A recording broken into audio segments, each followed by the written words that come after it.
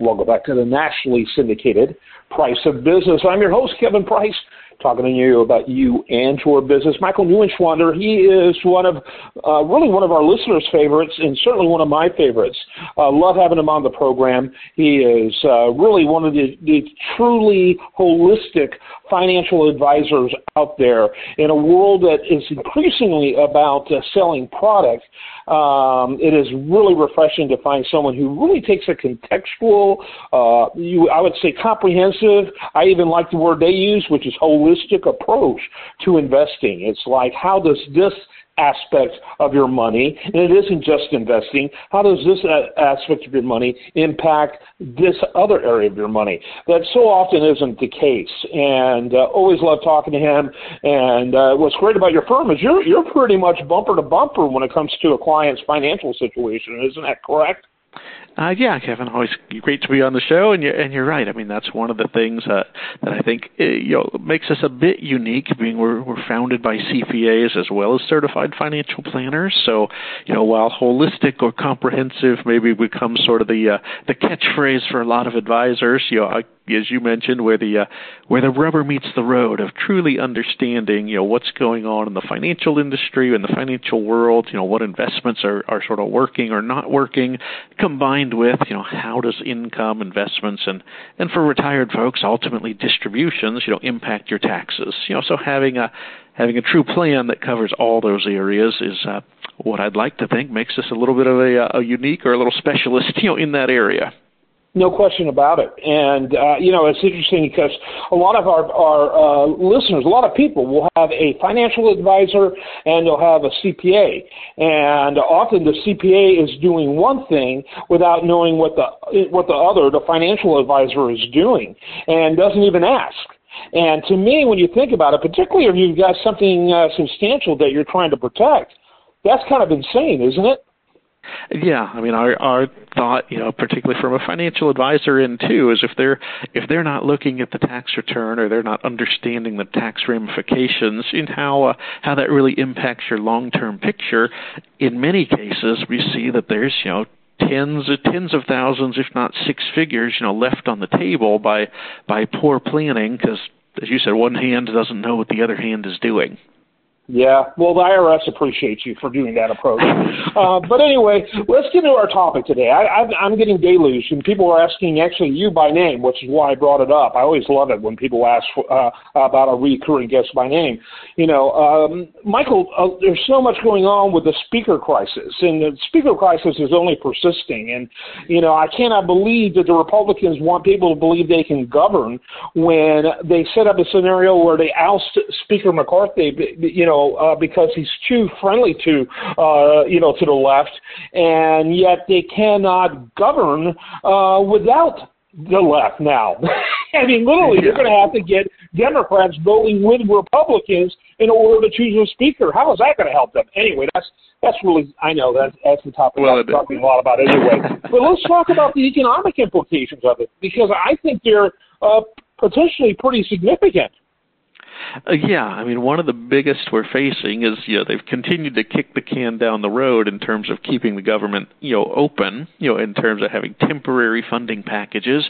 And last time they passed a temporary funding package, they really only kicked it down the road to about mid-November. So maybe 2.5, 3 weeks from now. And at this point, we don't even have a Speaker of the House. So the likelihood that they're going to be able to come to some kind of agreement to keep the government from having to shut down here in about 3 weeks is getting pretty slim. And that's going to bring back all the financial uncertainty that the markets don't like, and obviously for people directly employed or that will be directly impacted by a government shutdown. That's going to stop a lot of paychecks, for some people as well. Yeah, and the debt rating agencies out there have already been giving the United States a pounding. I think there's, 3 or 4 major ones, and 3 of them have come out and said, hey, there's problems with the way the United States is doing things. They're getting bad marks. Eventually that shows up, I would assume, in the way credit's done even for the government. Yeah, and to your point, three of the four have already lowered the rating. So is testing the limits, so to speak, of another threatened government shutdown or threatened not paying the interest on bonds? Is that going to be enough to put the fourth one over the edge, so to speak, or have other rating services knock us down even farther? And in the short term, we'd like to be boastful in Americans and say, oh, well, we're still better than everybody else. But ultimately, there's a price to pay, so to speak, when there's a worry, is the government going to pay its bills? And obviously, from the practical point of view, sure, they can print more money and pay their bills, which is what they've been doing. But when you're trying to fight inflation, printing money is obviously counterproductive. Yeah, absolutely. It's like the last thing you want to do. And, they're going to be in a corner to have to do just that. My gut tells me, and I don't have a problem getting into a little bit of politics, but this segment is all about finance. My gut tells me there's some in the crazy wing of the GOP. And let me tell you, it's a full-fledged crazy wing. Both parties have their own crazy wing. And unfortunately, it's like, what's the saying, that the tail wags the dog? And really both of those caucuses, they are wagging their dog, if you will. But yeah, I think there's a lot of them saying, hey, we're going to keep dragging this till we get closer to the deadline because the Democrats will be more cooperative. They're not going to give guys like Matt Gaetz Speaker of the House. It's not happening. Yeah, and even if they say they're going to be more cooperative, I mean, we look back and even some of the top Republicans have admitted it.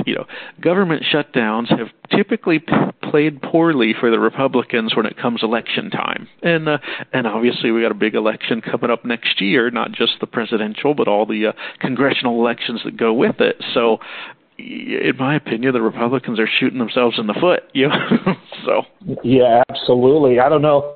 Again, I keep using the silly statement. I don't know what those 8 Republicans were thinking when they went after Kevin McCarthy. But, I mean, if he was unacceptable, think of how many...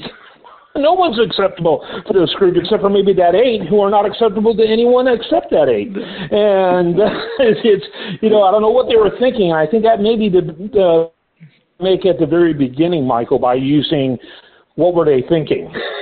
Well, they weren't. Oh, okay, that makes perfect sense. So, talk a little bit, because I'm sure you got clients that you're meeting with who are wringing their hands and anxious about the situation.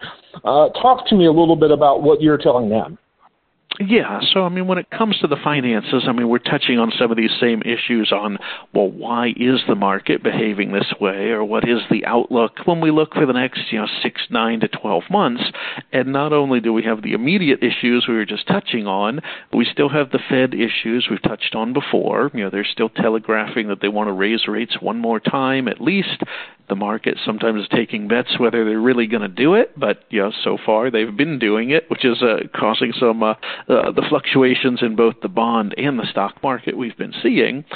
And the presidential election is also a factor too as we head into next year. So the simple answer for a lot of our clients is we are in a position, frankly, we haven't been in 20 years when it comes to the more conservative, I call it the safer side of investing, because for most of the last 20 years, if you wanted to make much of a return, you just had to sort of grit your teeth and in one way or another sort of be in the market or linked to the market, because CDs, bonds, money market, all the more conservative stuff was paying next to nothing.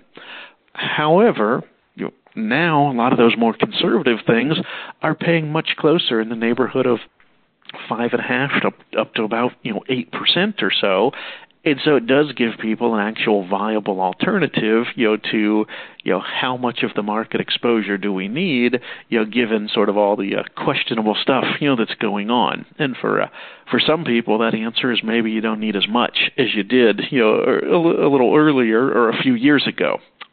So that's kind of that risk and return is definitely coming back into prime discussion that people should be thinking about, and not to say that we all know interest rates are not going to stay as elevated as they are today for the long run. But it's the old saying, make hay while the sun shines. And so if you can be reasonably conservative over the next 9 to 12 months and still get somewhere in the neighborhood of 7 to 8%, that's not a bad place to be. No, absolutely. What they say is it may not be sexy money, but right now it's stable money.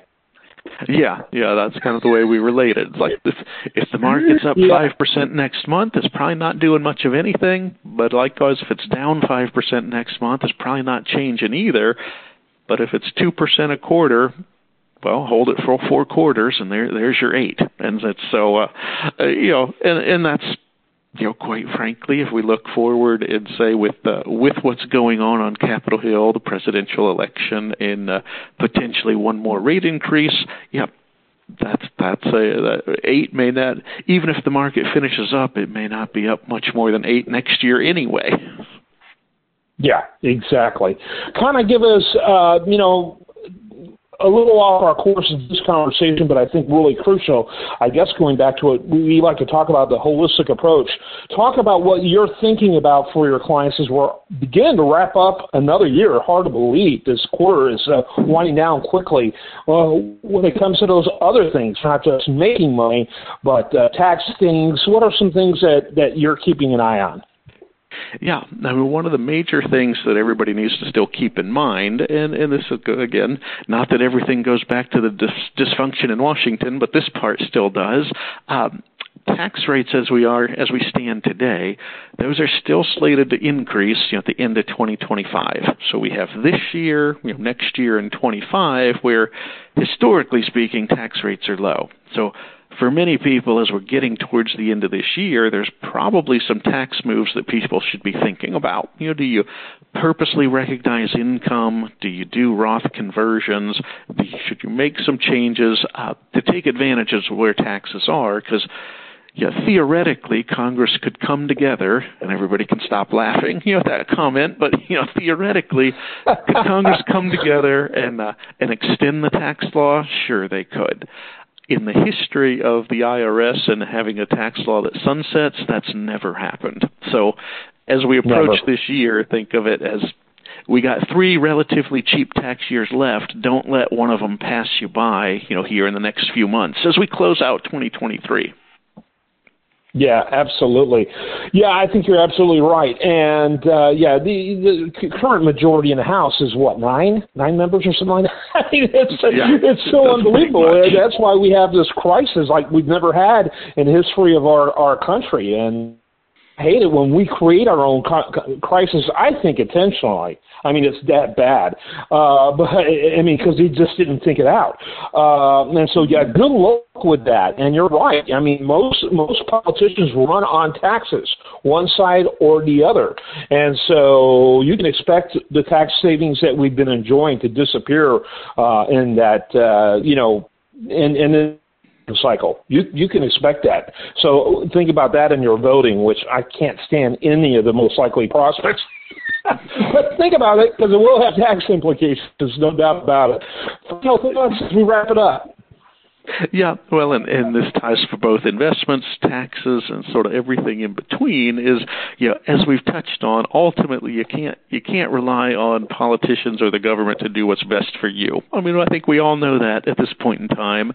So when you take and say, well, here's the known scenarios of both, what the economy is doing, where things are going, the known facts about where taxes are going, for everybody listening, it really says you need to be proactive and make your own plan. Begin making those decisions on what's best for you, for your family, simply based on the knowledge we know today. We know things are going to change. We know a few things are obviously already written into law, but some notion, that, the government's going to get their act together and somehow make it better in the future, don't count on it. Unfortunately, it's the world we're in today. Yeah. It reminds me of the Disney song, right? Fairy tales can come true. It'll happen to you. Anyway, I don't want to be too cynical, but it's what it reminds me of. If you're banking on that, you're kind of in Disneyland. Thanks so much as always, Michael. Love having you on. Give your website one more time. Yep, you can always contact us and reach us at outlookwealth.com. Absolutely. I am Kevin Price. This is the nationally syndicated Price of Business. Stay tuned for more.